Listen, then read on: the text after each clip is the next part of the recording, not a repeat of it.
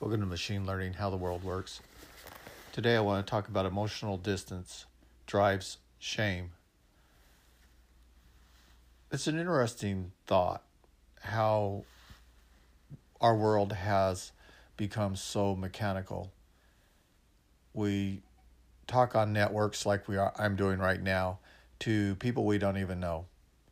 And there's such a huge emotional distance between people through networks. Networks are not communities. Networks are just endpoints where people are being entertained. And they are being entertained based on what they believe. I would claim that most movies are remakes from the 80s and maybe even the 50s. And they're just repackaged. New content is not being created. And as a result,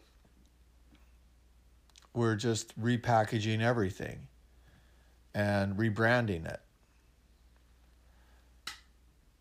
How does that relate to emotional distancing?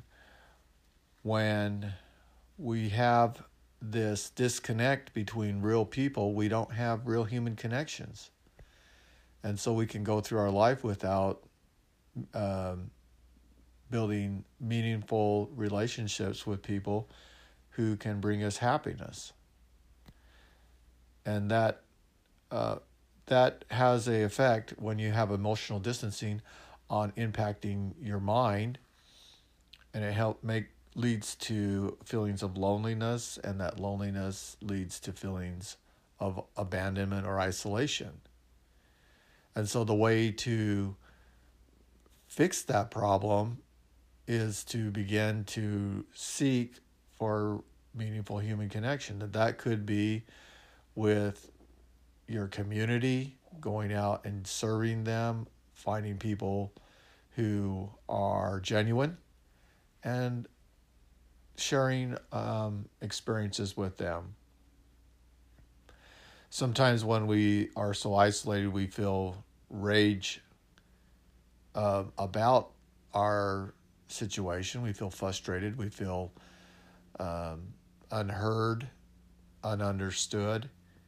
And our ego can hurt the relationships of those which we have. And we need to be able to preserve those relationships long term. Things like being self-righteously angry. I'm good, you're bad. Why don't you do better? That can lead to damage. And basically, advice does not heal.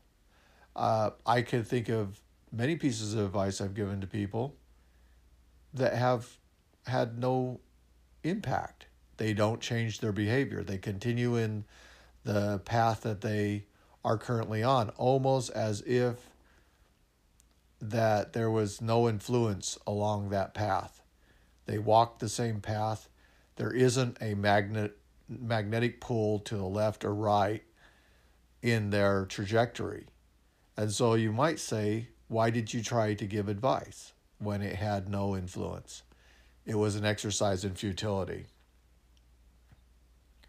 Sometimes our work can numb our feelings. We can get so busy and concentrating on what we're doing in the task-oriented world we have, process, and so forth, that we can lose our mind in time and in the process. And we get assimilated into an artificial world of concentrated mental process.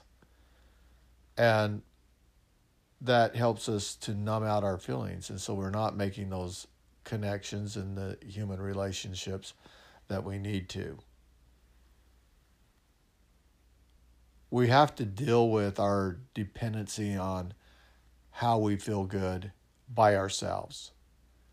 And through that level of understanding vulnerability, we can write about it. And that can be a source of great healing. I know for myself, when I feel vulnerable, if I write about it and I write down what I'm thinking and where that line of thought takes me, it helps me to realize that maybe some of the things that I'm thinking are catastrophizing and they're really not that bad. And others help me identify risk where they are bad and behavior needs to change. So, emotional distancing leads to a shame, and we feel bad about ourselves. We feel bad about our loneliness. We feel bad about our dependency, our codependency on others for our happiness. And we ponder about what we need to do to change. So the first thing is to start to talk. Talk to people. Begin to engage in things that are genuine. And through that engagement of things that are genuine, you can start to feel the healing process. And Christ is how we heal. He helps us feel connected to Him. He loves us, and we can learn to love Him. It's hard for someone to love another person if they're not receptive. So by exploring our vulnerability to our emotions and then becoming honest with ourselves, we then can reduce our defensiveness and allow the Lord to heal our hearts. And as He begins to heal us and help us to become strong, then we can reach out and begin to form genuine relationships with others in a way that will be heartfelt, and the Spirit will be with us so that they know that we are genuine.